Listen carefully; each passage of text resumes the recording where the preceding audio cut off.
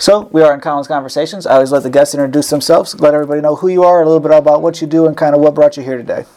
All right. Peace, guys. My name's Zachary Collins, government name, alert. Everyone calls me Mello. I rap under the name Mellow Man Funk. Got a bunch of different aliases, but yeah, I'm a graphic artist, an entrepreneur. I make music, do design for, different people in the cities, flyers, CD covers, etc. And recently I've started a brand of rolling papers called Shway Papers, 100% organic hemp, featuring different cool designs based on pop culture, based on different people that I collab with, their brands, and anything else I could think of that's cool and interesting to look at while you smoke. Absolutely. I'm always interested in every entertainer. How did you come up with the stage name? How did you go Mello? You got a whole bunch of different monikers. Did you give that to yourself? Did it kind of somebody else give it to you? How did the stage name occur? Well, I named myself Mello because I was always just, kind of laid back, chill, go with the flow type of person. And then I rapped under Mello for a while, and then I changed my name to Mellow Exact in 2017 when I really kind of, started to take it seriously as a musician. And Exact was my original artist tag, so I just wanted to merge the art and the music that I do and just be Mellow Exact. But then, circa probably last year or maybe 2 years ago, I started realizing that Exact, the way I spelled it, was just a little too hard to spell. You know what I'm saying? You want to be a musician and you want people to be easy, able to look up your stuff and all that. So I just went with Mellow Man Funk, one, because I always put funk in my music. That's just kind of something I call my music. My music is like the funk. It might not be like funk music per se, but funk is more of a feeling, you know what I mean? So, right. And the Mellow Man comes from me paying homage to my favorite lyricist, Redman. So Mellow Man Funk, that's what you got these days. Absolutely. And when did music start for you? Has it kind of always been ingrained in you? Was it something that kind of came later in life?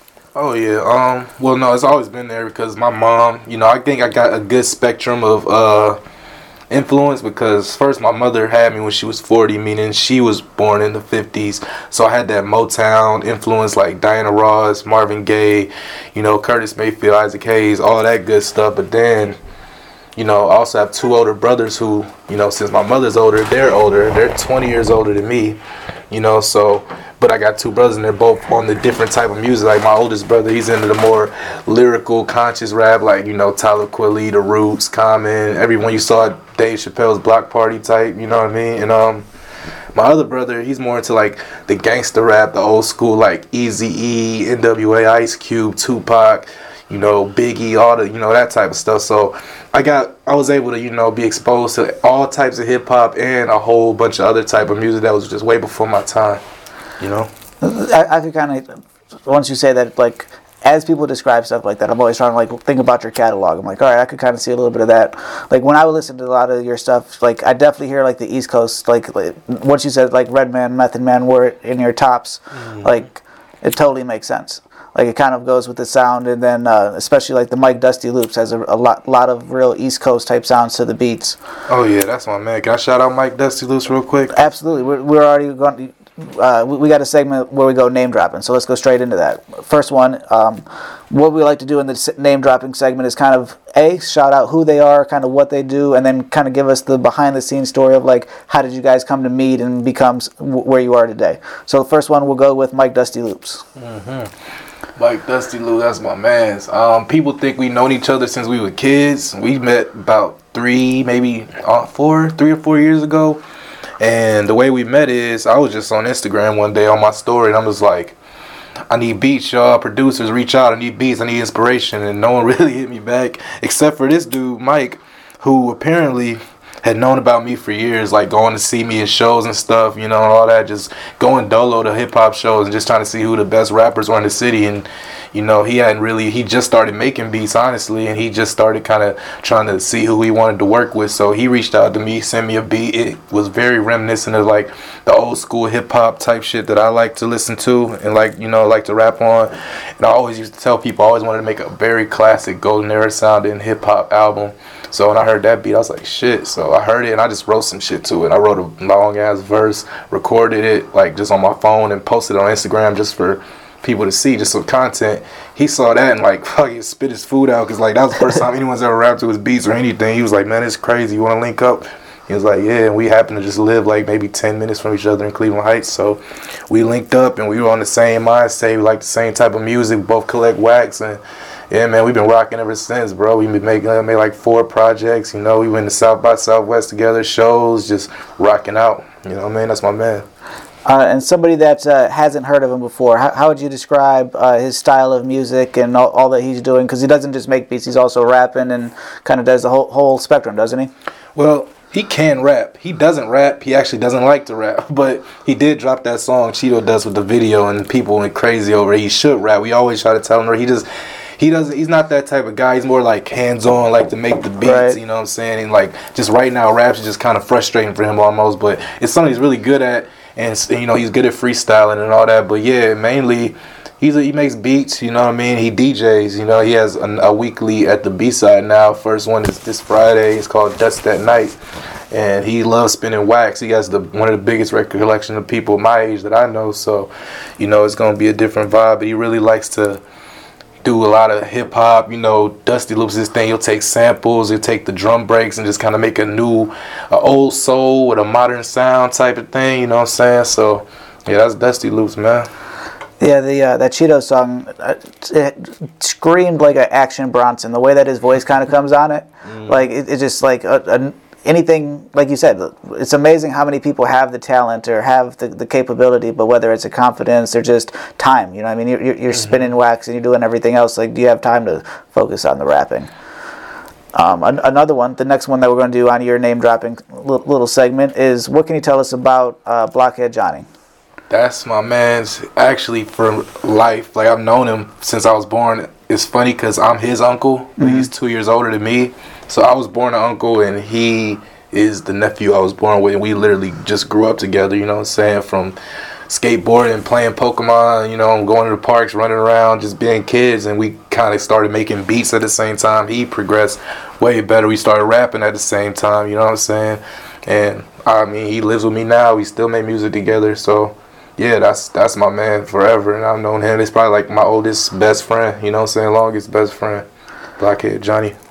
And on his hard drives, how many classics would you say are just sitting on a hard drive somewhere in that dude's collection? Too fucking many. I'd say at least 12 albums worth, and I'm talking full-length albums. And Johnny, don't think I'm not coming for that hard drive. I'm coming for that hard drive, and I'm dropping shit. I'm leaking everything. You're dragging your feet, boy. Hey, I think beats, like you said, kind of like the same way with Dusty Loops. Kind of, people know him more for the beats, and then, you know, he came out with TSA, he did the project with Scuff Mixon, and you're like, this dude could rap. Oh, he rap his ass off. Hell yeah. No, Johnny's just as good as a rapper as he is a producer, as he is an engineer. That dude's like just a jack of 3 trades. That's just crazy. Like, yeah, John's, and he can draw, you know what I'm saying? I don't know if you've seen like the common stuff. He drew like the little devil head on the back. Like, John's bad talented, and the world about to see it very soon. As an artist, how do you like how things are going towards just streaming opposed to CD sales and things like that? I like it. It's a different switch, but you know, when me and Mike first started doing shit, we were making so much music and we was using all samples, and we were just like, we can't sell this shit, you know what I'm saying? Right. We can't really upload it because we just, you know, we didn't think it was gonna get 1 million streams like or nothing like that, but we just didn't want, like, as we grew the music to start getting more, you know, streams, and then we came for it. So we just like, we just gonna go the old school route, and we would make press up CDs, and we still got CDs that we didn't be able to sell because of COVID, but I like the switch, you know what I'm saying? I like the being able to stream thing. I like being able to pay $10 a month to hear everything, you know what I'm saying? So I'm not mad at it. You gotta just, it's an adjustment period. You mentioned CDs. Have you tried like an idea that I've thrown out to a lot of artists to kind of see what you guys think about it? How does my marketing brain hit your music brain? And instead of doing a CD, because I mean, you buy a new car nowadays and you can't even get a CD player. Have you thought about doing like a flash drive of like all your discography, videos, like pretty much like the whole fan experience all in a DVD? I mean, you're doing a show, you sell a flash drive for $15-20 instead of a CD for $10. Have you thought about doing anything like that? I have. I thought about it. I think people, you know, give somebody a flash drive, they just as much as they don't have a CD player, they might not have something where they can just plug a flash drive in and listen as well. I mean, if they have a laptop, they can go and do their own thing. But I think the best way these days, like flash drive, is definitely something innovative and cool, especially if you can get some cool looking ones. I just think the better way is to QR code it up on the best way you can. You know what I'm saying? Like if I make my own custom papers, which I definitely will eventually, I will put a QR code on there for anybody to check out, because I feel like everyone got their phone on them all the time. Right. Nothing to pull a camera out. But I've definitely thought of the flash drive thing, but it's something we never really delved into. Yeah, I feel like maybe if last year was open up like it was supposed to, we might have tried to do something like that. You got a website for the Feng Shui Papers. Do you have one for your music stuff? I had one, but then with the name switch and COVID kind of making everything the music take a back seat. I mean, I haven't had a chance to redo it. I probably won't redo the website until me and Mike drop our official debut album. Which is coming hopefully at the end of this year. It's already about almost 2 years in the making. We're working on the best music we've made in our whole career, so we just trying to take our time with it, baby it till it's like fucking perfect. So I feel like that's when the time we'll come out with a full Feng Shui Records website where we sell all our old merch, display our new music and our artists, and yeah, we were gonna rebrand like crazy, but it's really probably gonna be with the drop of the Feng Shui album that's coming out. I think the song I was talking about, I think I finally found it, is What I Rep. That's actually not my song. That's Vince the Wee Man. He's actually on Feng Shui with me. He's my man. I went to high school with him, and we've been rocking for a minute now. That explains why. In my head, it was the same thing because it was on the Best of the Feng Shui. Well, anything. I mean, that's basically, it's not my song, but that's my crew, man. That's my camp, and he's featuring Gutty Mac on there, who's also a Cleveland native. They just did a show at the Shui Brunch last Saturday. They did that song. Everybody loves when they do that song at the B-side because they shout it out and shit. So, they were shouting out a bunch of Cleveland shit, man, just trying to rep the city, and that's one of my favorite songs of the year. Well, even though it's not your song, we're going to still go with what I was going to do off of that. Being that you are always repping Cleveland everywhere you go, I want to throw a couple different type of things to do, type of events, type of venues, type things, and I want you to let me know, as a Clevelander or somebody that's coming to visit, where are the places they should go for these type of things. If somebody wanted to see live music, where's the best place in the Cleveland area to go? Are we talking now, before COVID? Like presuming that like things are open again and life is almost back to normal, and assuming that places haven't gone out of business, and anywhere that's still in business today. Right. I would definitely say for live music, I would definitely say the Grog Shop and B-side. That's where I got my start at. It's where a bunch of artists, a lot of our favorite artists got their start at. When they were on their first press runs and press tours, they all come through the Grog Shop. And, that's where you want to see some local talent and some bigger names that, might, need to have a smaller house to pack. It's very intimate still, but it can fit a lot of people, especially if there's no limits on how many people can be there. But there's also places like the Agora, a really big venue. Jam bands can go there, rock bands, like big legendary acts can go there. And then I don't know if the House of Blues is still open. It is still open because I know I've heard a few shows that are coming back soon. So yeah, House of Blues, of course, that's just, everybody knows House of Blues. And yeah, there's a lot of smaller dive bars, places like Now That's Class on the west side, you know what I mean? They allow people to smoke in there, which is always cool. And but I'm gonna say Grog Shop. Right. That's my favorite. That's who I'm gonna ride for. That's my number one. That's what I'm gonna say every time. That's all fam in there too. And somebody wants to get the best chicken wings. Where are they gonna go? East side, west side? See, I'm an East Sider for sure, and well, I do know a lot of things going on the West Side. I'm gonna say Kim's Wings every single time. You live very close to one of them. Very close to one of them. Not the original, but you could get the same food. It's all the same recipe. That shit is amazing. Best wings I've had by far. I don't care where it's at, what city I'm in. No one's beat Kim's for me yet, so I'm still waiting. I gotta get a new air fryer. Ever since I bought an air fryer, ours recently died, I don't know, a couple months ago, but there's no better chicken wing than a homemade air fryer with buffalo sauce. Oh yeah, air fryers and changed the game. And if somebody wanted to go at a late night after a show, say you're leaving Grog Shop, where's a good place to go get something to eat? See, that's a little tougher actually. Because a lot of places do close at a certain point. Because most of the 24-hour spots are like Waffle House, Denny's, and those are all, you know, cool. I know we used to go to Denny's. Denny's will stay open all night, all day, all night, and it's cheap. It's decent food, you know what I'm saying? It's definitely on the drunk side. So I would say either Waffle House or Denny's, but I'm going to lean more towards Denny's. And is that kind of what made you guys start? Because you guys are also kind of not pioneers, but definitely innovators in the way that you guys are incorporating food with the different types of events. You got, is it Chef Diego? Oh, that's my man. Yeah. But is that was that an influence of why you guys included a chef? So that way you didn't have to worry about afterwards. People could get the drinks at the bar. They could get a little bit of food. It's like all one-stop shop at your show? I don't think that's why we did it. I just think we love Diego's food. He's one of the best chefs I've ever met in my life. You know what I'm saying? He makes great food, and it goes good with drinks. It goes good with, you know, the show environment. And we just wanted to, you know, help him get a spot to get his name and his talents out there like we getting ours out there. You know what I'm saying? Yeah, I like that you guys have kind of like the collective feel of we got a group of guys that are all talented in different directions, and how can we kind of put everybody's strengths together all on one venue, so it's not, or one ticket, so it's not, you know, everybody having to go get their own thing. It's kind of we all eat together. Exactly. Yeah, hell yeah. I mean, like the Shway brunch we had on Saturday, you know, definitely try to break bread with every single person that had something to do with it, from the people who opened the show or people who performed. Diego definitely got his, you know, people helping us work the merch tables. You know, we try to make sure everybody gets a cut, so everybody wants to come out and, you know, work the next one or be a part of the next one, and everybody seem to have a good time too. So it's all love. I feel like when you give that love out, you're gonna get it back.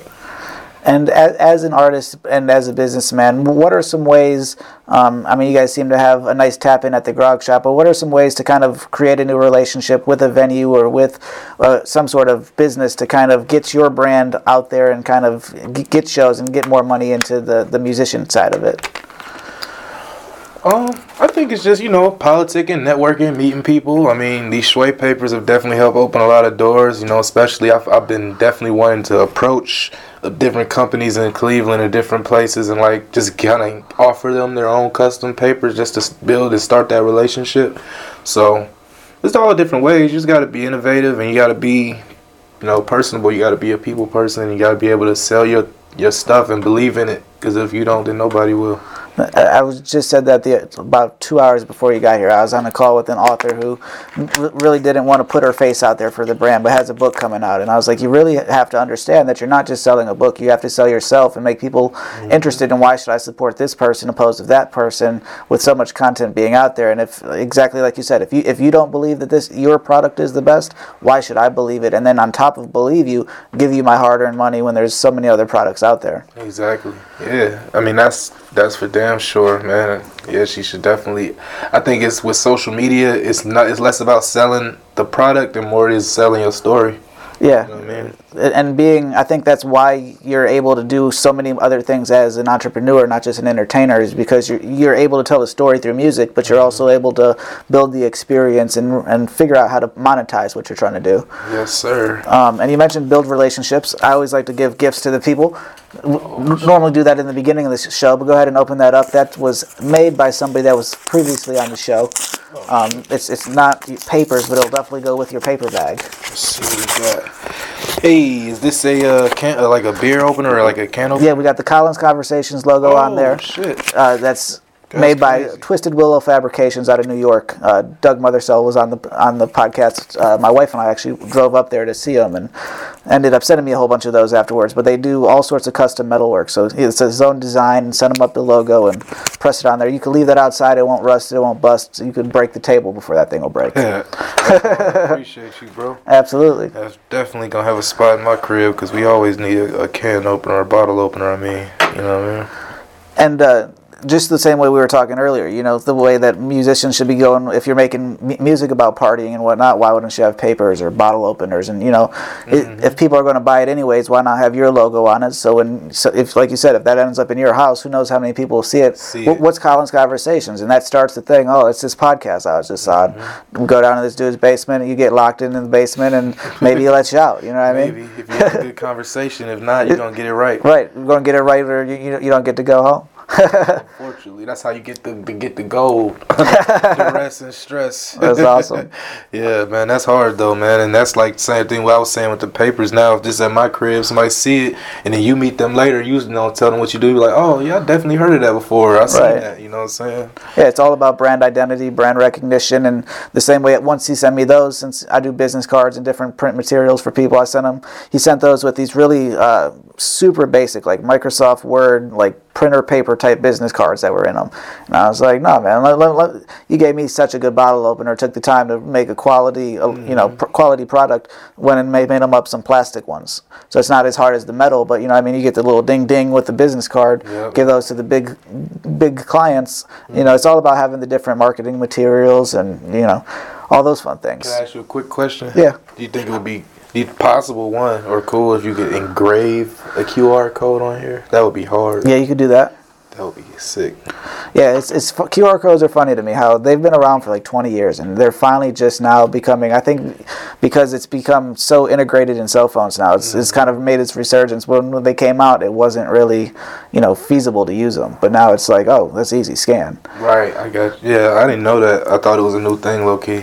Yeah, I believe, didn't you have a big, at the show that you did with Blockhead and Scuff, and didn't you have a big one that you held up? Yep, that was last year. Yep, I knew about them before then, but I thought they just came out maybe within the last maybe like 7 to 8 years, and I was just getting hip to them maybe the last 2 or 3.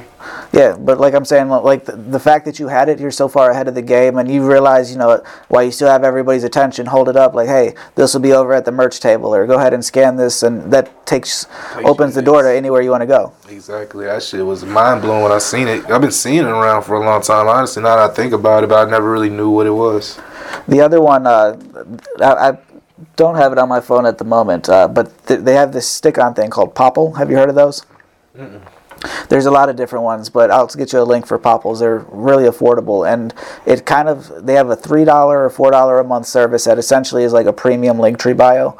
But what this thing does is you stick it to the back of your phone, and when you meet somebody in public, you put it up to the back of their phone, and it's essentially a physical version of a QR code. Okay. Or they also have ones that you could put in your wallet or a wristband, so that all you got to do is go tap somebody's phone, and then it'll instantly come up with all of your links and whatnot. That's some futuristic. We really living in the future, bro. It's just crazy. It's all how open you want to be to searching shit on the internet, and if you could think about it, somebody's putting it to work. Mm-hmm.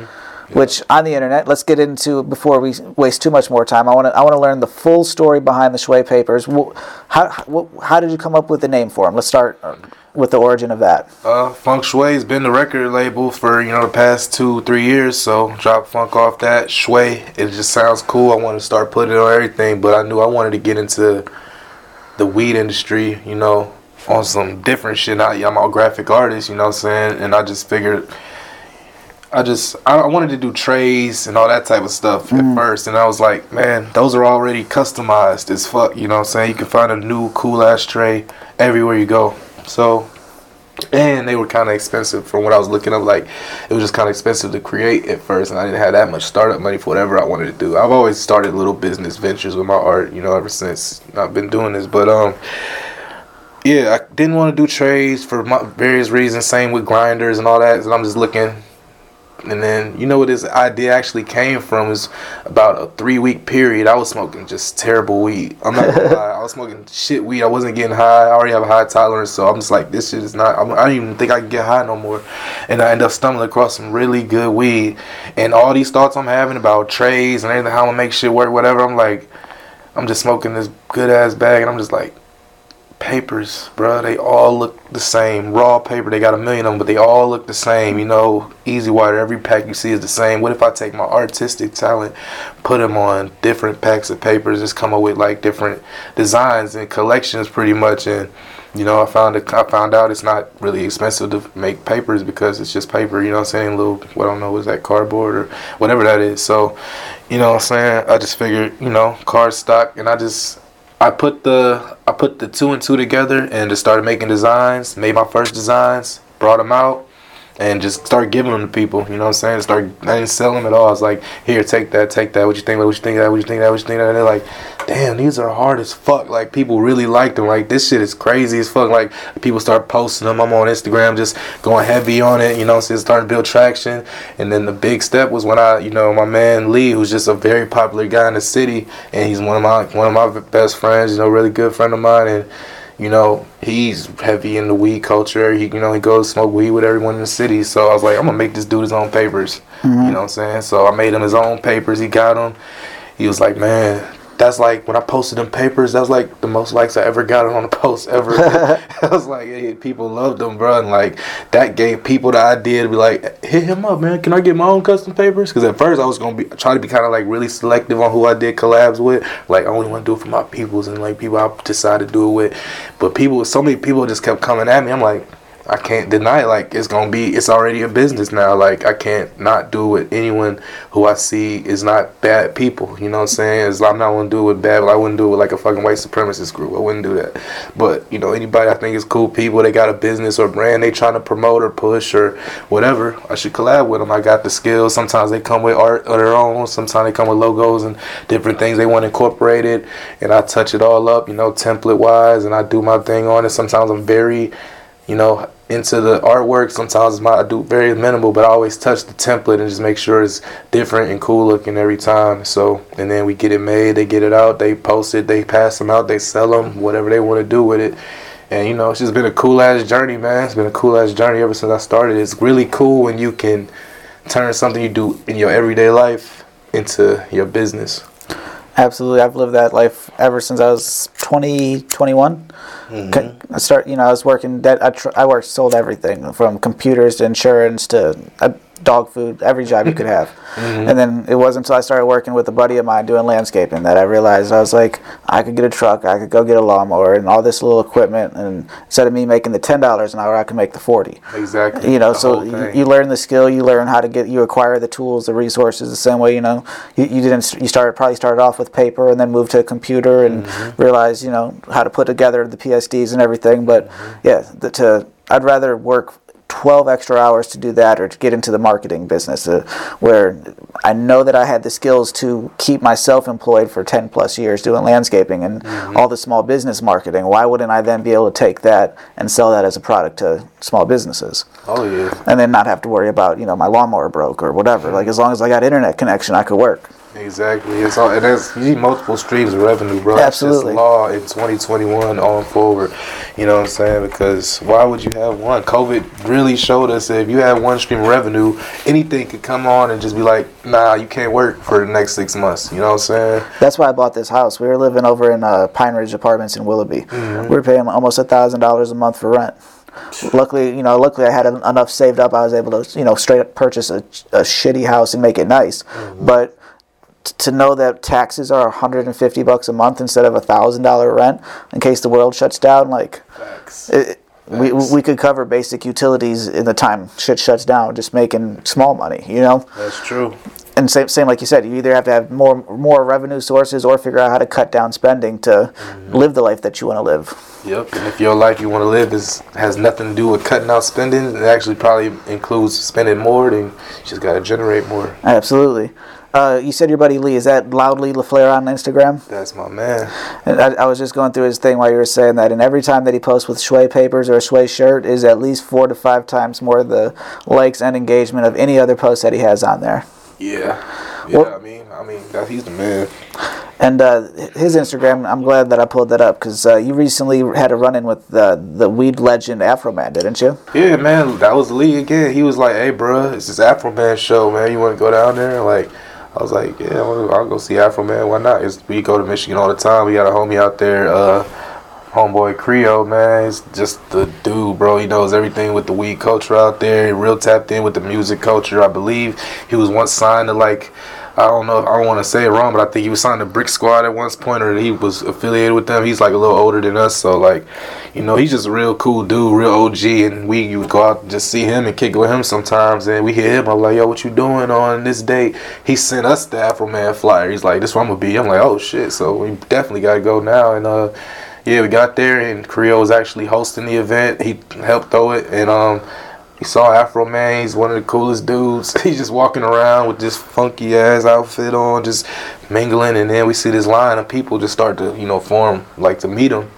And we just got in it because I was waiting on my homegirl to come down there. And, we just felt we had to kill time anyway. So chilling there. And then we getting to the front and realizing that, oh shit, these people paid $100 to meet Afro Man. Like we didn't. We just in the line and we had different color wristbands and everybody. But I think everybody was so high that no one just gave a shit. So we got to meet Afro Man, gave him some papers, took that flick, and that was that. He did a great ass show.